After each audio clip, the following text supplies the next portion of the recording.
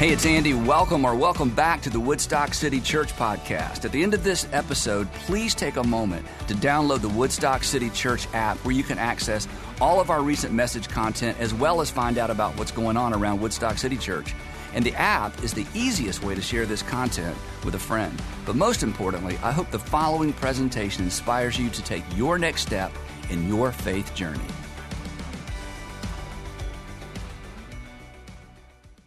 So there's a story that was told of a Sunday school teacher who had a group of first graders, and he decided that he wanted to explain to these first graders what they had to do to go to heaven.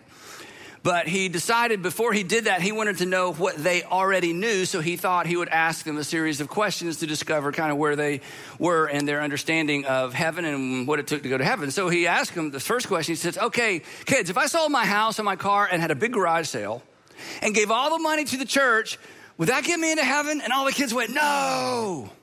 He said, all right. Second question. If I cleaned the church, mowed the church lawn and kept everything neat and tidy, would that get me into heaven? All the kids are like, no. He said, what about this? What if I'm kind to animals and give candy to children? Would that get me into heaven? And the kids are like, no. And he said, well then, how can I get into heaven? And the kid in the back stood up and said, you gotta be dead. So today we are in part one of our three-part series, Heaven. Who goes there other than just dead people? Anyway, now you know this because you're part of this statistic. Most Americans believe in heaven. Most Americans believe in some sort of afterlife, a good place, you know. And most Americans, maybe because we're Americans, most of us believe we're going there. And there's a lot of mystery, a lot of questions, you know, a lot of I'm not sure and I don't know about, and don't ask me to explain it too much, but there's just this general sense that there is something beyond this life, and we refer to it as heaven, and it's a good place, and we just assume we're going to go there. And most of us, or most people in America, so the United States especially, are confident it's just going to work out somehow, but for now I got to go work out. For now I got to go to work. I got to raise my kids. I got to go to school. I've got an exam to study for. I've got a meeting to go to. I don't really have time to give it a lot of thought, but I know that there's life after death. There's some sort of heaven, and I'm confident that I'm going to go there. And the two assumptions that fuel this confidence that most Americans have, the two assumptions are these, that good people go to heaven. And the second assumption is, I'm a good person. I'm good enough for sure, right? For heaven. The good people go. Bad people, who knows? Don't want to think about that. But good people go to heaven. I'm a good person and I'm a busy person. And I'm sure somebody else has figured it out. I don't have a lot of time to give a lot of thought to that. Now, some Christians reject this formula, and some Christians reject part of it, and other Christians accept some version of it. So I thought since we're in church, we should talk about it, right? Now, there are obviously some advantages to this way of thinking that, you know, good people go to heaven, I'm a good person. There are several advantages. One advantage is this, that it's just or it's fair. I mean, it only makes sense that good people would go to a good place if there's a place to go to after this life. It's just, it's fair. Good people should be rewarded for being good in this life. And everybody, for the most part, knows what good is and knows what bad is and knows how to be good. And this whole idea is embedded in just about every religious system in some version or another with some variations. And come on, everybody can't be wrong. Number two, here's another advantage. You make the cut, right? Because you're a good person. In fact, compared to some people, you're amazing. I mean, you're an amazing person. And none of us like to admit this because we all hate judgmental people. We don't want to be judgmental. But, you know, in your quiet moments, in your imaginary conversations with yourself, you know you're better than, and you know you're better than, and you know you're better than. I mean, you just meet some people. Now, you meet some people every once in a while, you're thinking like, wow, they're like an amazing person, but I'm at least good and I know I'm better than, okay? You don't say those things out loud. We shouldn't say those things out loud, but you're a good person. I mean, you're a really good person. In some cases, you're amazing. The third advantage is that this whole idea of good people go to heaven and you're a good person and you're in, is that it supports the notion of a good God. You know, it's so interesting. There's virtually no theology of a bad God that we believe in the beginning, a really bad God created the heavens. It's like the moment people look up and think about God, there's some sense of, well, God is good. And the idea that a good God would want good people in his good heaven or this good afterlife, it just makes sense. It goes along with the notion of a good God. He'd want to populate heaven with people like you and people like me. And then the other advantage of this, and this is kind of a sort of a backdoor advantage to why this is a good way to think, is that the fear of not going to heaven should motivate people to be good. In fact, the fear of an afterlife or that there's some cosmic someone watching or keeping score actually is pretty motivating. That there would be some kind of payoff. There would be some kind of reward for being kind and good, and especially sacrificing and giving and being generous and going the extra mile. In fact, there is, we've talked about this before, there's a sense of ought to that kind of hangs over all of us. Well, you ought to, but you ought to. And then you do things you ought not do, and it violates your conscience. And these aren't rules you made up, because if you were making up the rules of ought to, you'd just change the rules so you'd never feel guilty, right? So there's just this sense of ought to that hovers over all of humanity. And we find ourselves in situations and we find ourselves thinking, well, I ought to. And if that is divine, if we didn't make that up, if there's some cosmic divine, mind or being behind ought to, then it makes sense that we ought to, and that's a good pressure. And so the idea that I'll be rewarded for doing what I ought to, especially when it costs me and especially when I didn't want to do it, there's a payoff to being extra nice and extra kind and extra self-control. So be good and you'll go to a good place. Now, the problem with the good people go to heaven thing is this, that most people who believe that, maybe you're one of those people, chances are you haven't given it a lot of thought. And I understand why you haven't given it a lot of thought, because you're busy. And how can we know? And it just sort of hangs out over us. And again, everybody can't be wrong. And this seems to be some sort of a universal assumption. But on closer examination, or when you begin to scratch beneath the comforting surface of, hey, I think good people go to heaven and I'm a good person, the good people go to heaven theory or idea, it breaks down quickly. In fact, because you're going to feel like I'm poking fun a little bit, and I am, it actually becomes a little bit absurd once you actually start to think about it. There's some unsettling realities if you decide to base your eternity, or we base our eternity on this thought, this assumption, or this myth that came from who knows where to begin with. And this is kind of a big one. The human race has no indisputable, agreed upon, divinely revealed standard. So if there's a God that's going to let us into heaven because we're good, then God should have let us know what good is. There should be some universal, like the whole world understands this is good, this is bad, this is right, this is wrong, this is good, this is evil. But there is no multi-generational, and that's the part we forget about. It's not just a snapshot of this generation, in our year and, the modern world. There's no multi-generational, universal set of rules to measure our behavior against. And all of you know enough history to know this. I mean, isn't it true that the idea, the concept of justice and the concept of morality and the concept of good, it's been all over the map historically, right? I mean, what was self-evidently good 500 years ago, we think is self-evidently evil now. What was considered it was self-evident that this was bad. Now, in the modern times, we think, no, that's not bad. That's good. So how do we know? I mean, a couple of illustrations, and I think these are I think these are kind of show-stopping illustrations. You may not identify with this, but based on the current ethic of how women should be treated in the modern world, I mean, the whole idea that men and women are equal, I mean, that seems like duh to us, because we were raised in a generation and raised in a place where men and women, they have equality, and the dignity, there's dignity to both. And, we wouldn't even question that. That is self-evident to us. But if that's good, if our view of the dignity of women is good, that means before the 20th century, maybe only a dozen men went to heaven. Yeah, think about that. In other words, because we can't bear the thought that a woman would be degraded or dismissed or be disenfranchised from something just because she's a woman. That's like, are you kidding? But not too long ago, that was the assumption. It was self-evident that men were just a better species than women. And in some parts of the world, that's still an assumption. That's just still self-evident.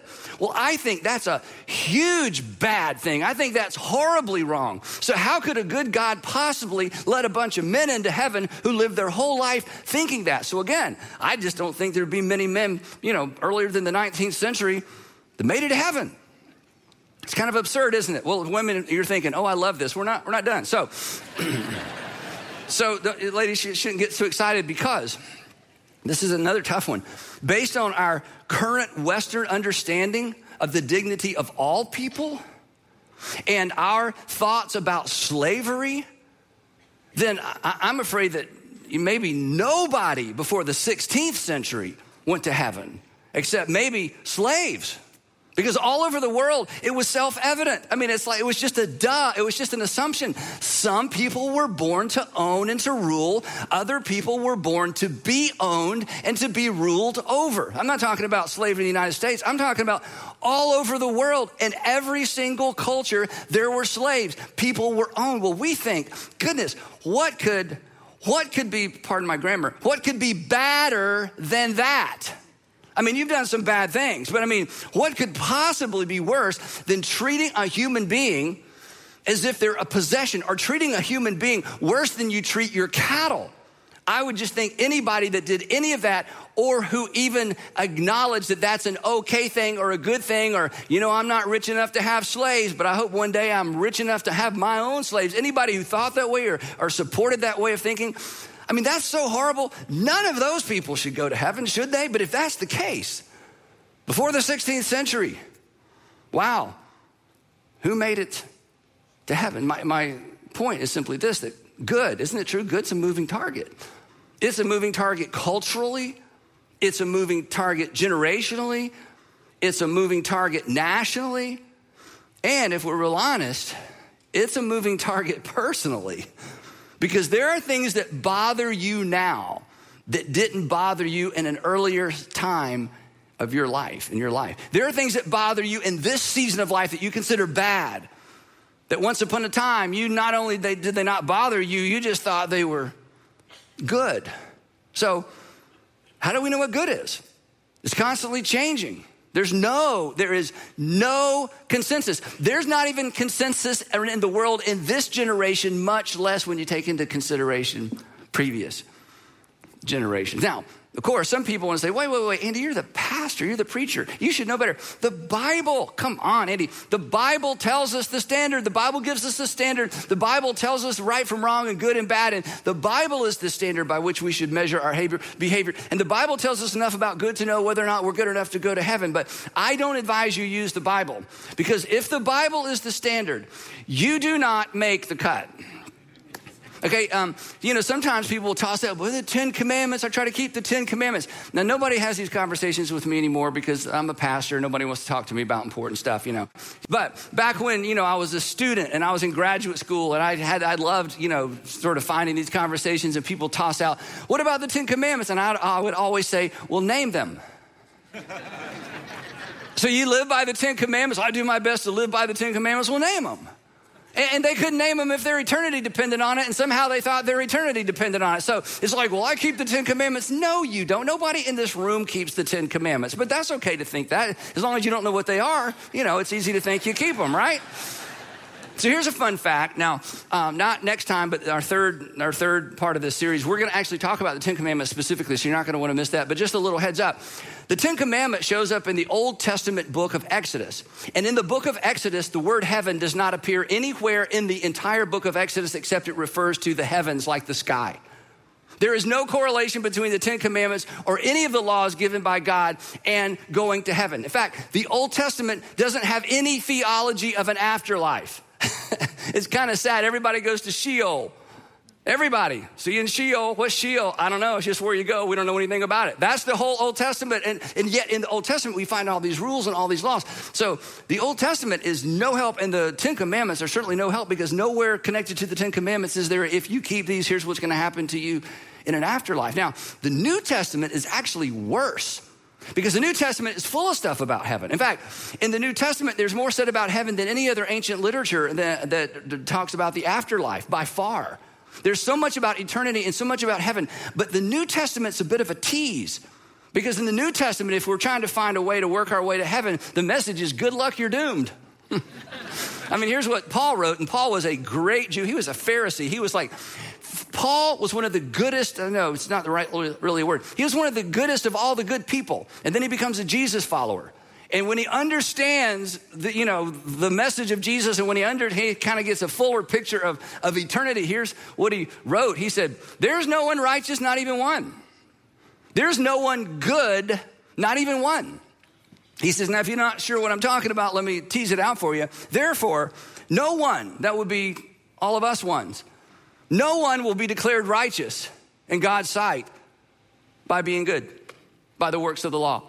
That if you find law in the Bible, or if you find law anywhere and you think, if I can just keep these laws and if I can be consistent, then I'm going to be declared righteous and good enough for God, Paul says, you're kidding yourself. And then there's this famous statement that many of us heard growing up, if you grew up around church, all have sinned, for all have sinned and fallen short of the glory or the presence of God. The Bible does not provide us with a standard of conduct that guarantees us heaven, even though there's so much in the Bible about heaven. In fact, it's just the opposite. Now, at this point in our discussion, 3-part discussion, I'm not arguing that the Bible is correct about heaven. I'm just saying that's what the Bible says. It gives us no help. There is no magic list that if you do the following, you'll be right with God and go to heaven when you die. It does not exist. And anyone who thinks it does, I'm being a little critical, you just haven't read the Bible, right? So the unsettling reality is we have no established standard. Now, there's some other problems with this. I'm going to go through these a little bit quicker. Second problem with the good people go to heaven is we don't know what percentage of our actions have to be good to make the cut. Is it like a test? Like you have to have 70% good? Or is it 50% good? Is it 20% good? The point is you have no idea. First of all, we don't even know what good is exactly, and we don't know what percentage of our deeds have to be good to make the cut to get to heaven. Nobody told us. Does God factor in our environment? I don't know if that's a good thing or not, because I grew up in an environment where I am so accountable. Like I mentioned before, I'm a preacher's kid. I know all the chapters and verse. I knew about sin before I even knew what the sin was. It's like, thou shalt not. What is that? You'll find out, son. Just memorize that. Don't do it, when you figure it out. So I'm so accountable, but my environment. But other people grew up in an environment where there was no teaching necessarily about right or wrong or morality. So does God take our environment into account? Well, we know what we would say. Well, I would if I were God. Yeah, me too. But you're not God, and I'm not God. And God never told us, does he take environment into account? And here's one. This is scary. At what age do our deeds start counting? I hope somewhere past 50, right? When does God start saying, start the ledger sheet? Oh, my goodness. When does it start? I know I'm kind of making fun, I'm kind of poking, but shouldn't we know? Come on. If heaven depends on this, shouldn't the formula and shouldn't the system be a little bit clearer, right? Number 3, we don't know if thoughts and motives count against us. This is just what we do or why we did what we did. How about this? According to the, good people go, you could be out of time and not know it. You may have done so many bad things that you don't have enough time to do enough good things to make up for your bad things. I know, and you kind of chuckle, but we don't know. What if that's the case? And again, you don't even know how the bad things measured against each other. You're thinking, well, this was super bad, this wasn't that bad, but you don't know you're making that up. You may have done so many bad things that you do not have time to make up for them, and you don't even know if there's a way to make up for them. See, we think, well, my good outweighs my bad. Well, that's an interesting thought. First of all, you define what's good and bad. You decide what the scale looks like, and you decide which way it tips, but you have no idea if God even has a scale. There may be bad things you do that just you're out, period, no matter how many good things you do. But what if you're out of time? You could be doomed and not know it. which means you're being good for nothing. You're trying to be a good person going, did you see it? Did you see it? Did you see it? Could you not think about that? Could you see it? And you could be doing all this good stuff for nothing because it doesn't count because you've already done so many bad things. You say, Andy, this is kind of absurd. I know. You scratch beneath the surface of the good people go to heaven idea and it falls completely apart. And then here's another one. You could miss heaven by one good deed. I mean, there's got to be a cutoff, right? I mean, there's got to be a group that's, you were so close. Sorry, you were, I know it's kind of silly. Oh, good. In other words, think about it. You were right on the edge. The scale was tipping in your direction. And if you had not lost your temper with that customer service agent, you'd still be in, but you lost your temper and you're out. And you don't even know you're out. One infraction bumped you out. But here's the really big problem with the whole system. I want you to think about this. If good people go to heaven, if there's some cosmic scale, if that's how it really works, if good people go to heaven, but God never took the time to explain to us what good is and how it works, and if it's a percentage, do motives count? If all of that is a complete mystery and our eternity depends on it, well then God is not good. I mean, what do you call a teacher? What do you call a teacher who doesn't give you any notes or any reading assignments, just a final exam, and never post the date of the final exam? You don't call that a good teacher. What do you call a boss who is going to give you a performance review, but never gave you a job description or an explanation of what your boss expects? What do you call that? You might call that your boss. I hope not. But you don't say that's a good boss. Or what about this? What about a road race? Like, a race that you run in. What about a road race where the race officials don't post signs marking out the path of the race? They don't even publicize the distance that you have to run. And they establish the finish line after the race has already begun. That's not good. That's not fair. And that's not just. But if good people go to heaven, that's the situation. That's the situation.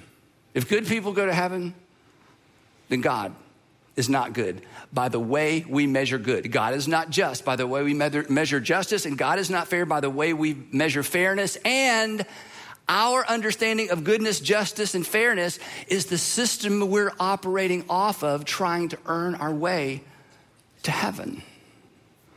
What if God has a very different view of goodness and justice and fairness? And what if he refused or failed to reveal that? Now, that's what some people believe. But the point is simply this. Scratch beneath the surface.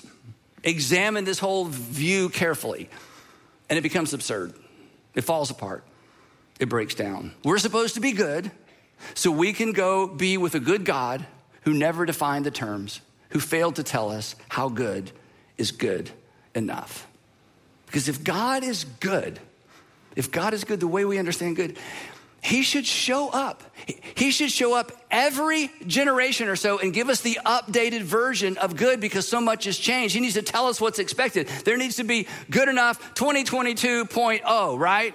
Because come on, with technology, good has changed. I mean, there are whole categories of crimes that didn't exist 100 years ago or 500 years ago. I mean, the world is a different place. So God would need to show up every generation or so and say, let me update the rules. I mean, it's a whole different world. Now you're traveling all over the world. He should, if God really cared and if there was a way to work our way to heaven, then we would need an update year after, almost, generation after generation, or maybe even more than that. So this is really important. It's really important because how do we sleep at night? What do we say at funerals? I mean, when you do what I do, you're a little bit in the funeral business. I've done hundreds, I guess, of funerals, all kinds of funerals. What do you say at funerals? Joe was a really good man. He was good enough for us. I hope he was good enough for heaven. Let's pray to the God who left us all spinning in the wind and wondering where we stand in terms of eternity. What do we tell our children? What are we supposed to tell our children?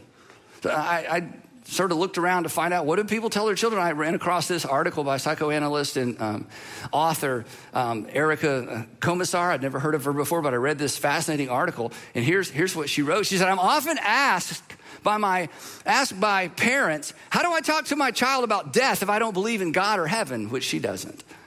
And my answer is always the same, she says, lie.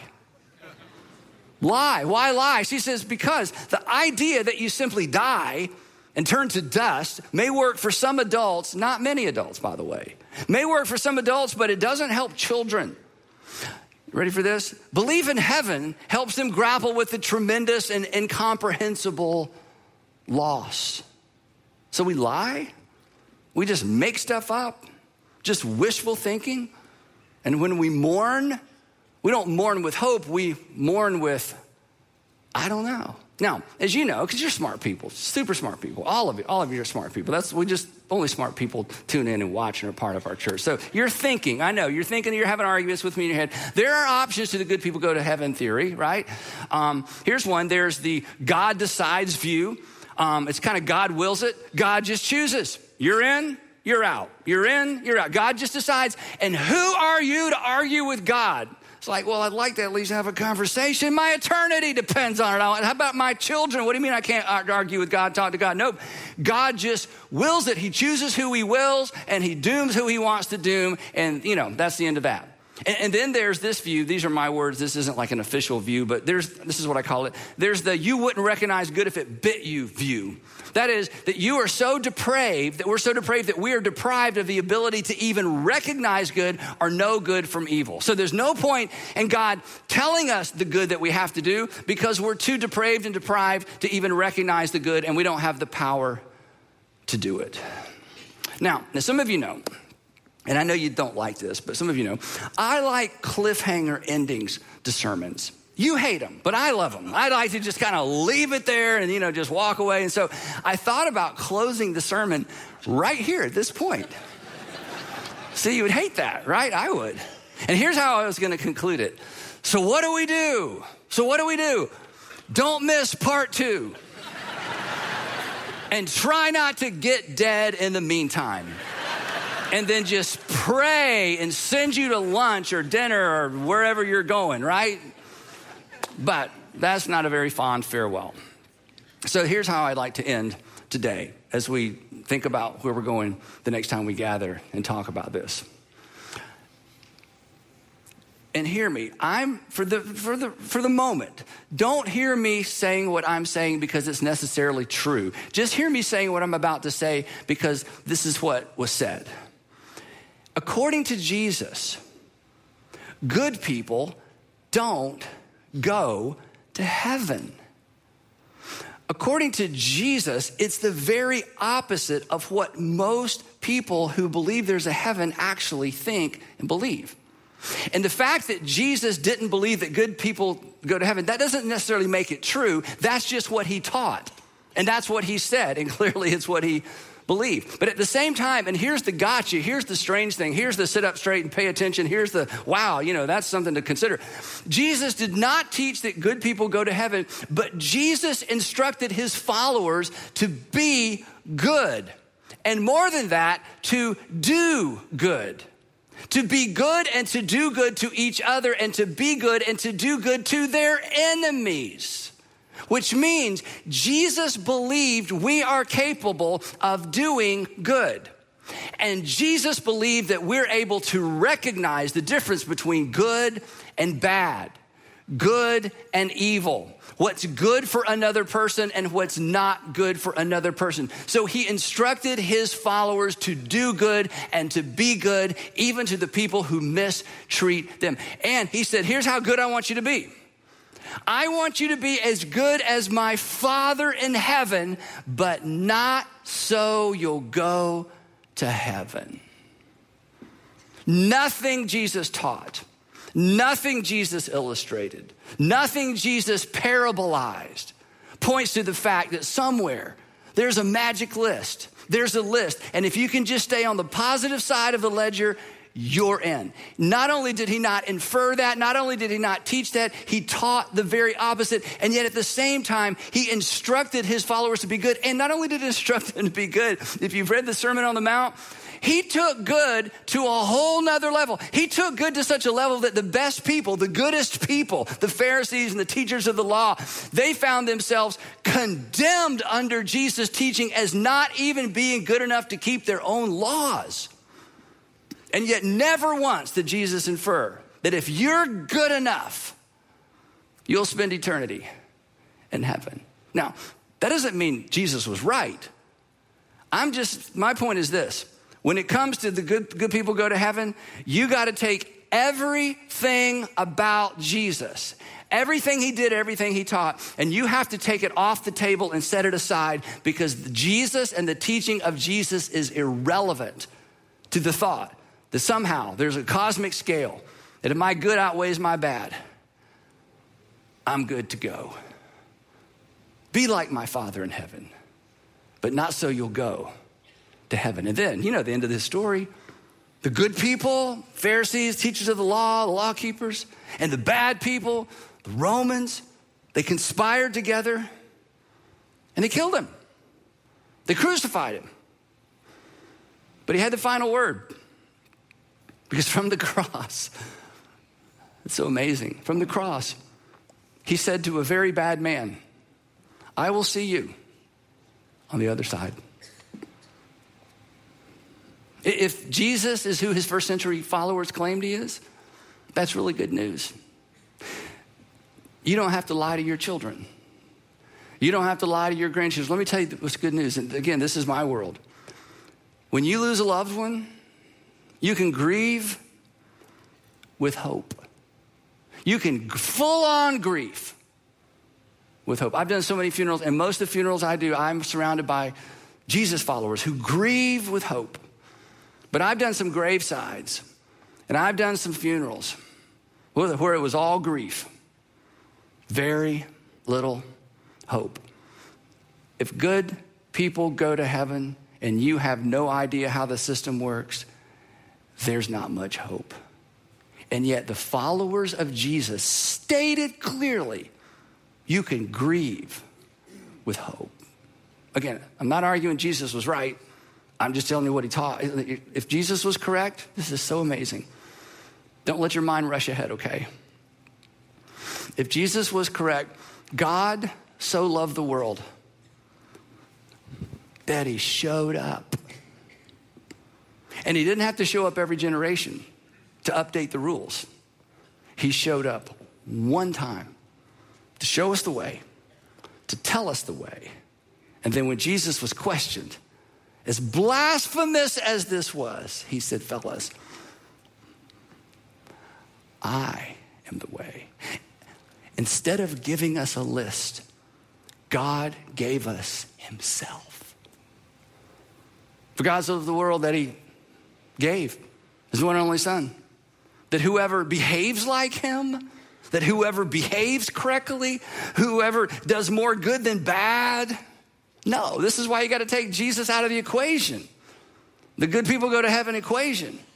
Whoever puts their trust in him, believes in him, that person will not be lost to God, regardless of what they've done or didn't do. Will not be lost to God, or your English text says will not perish, but they'll have something the Old Testament never refers to. In the context of life after death, you'll have eternal life. If Jesus was correct, this is amazing. And let me tell you who wrote this, okay? This is John.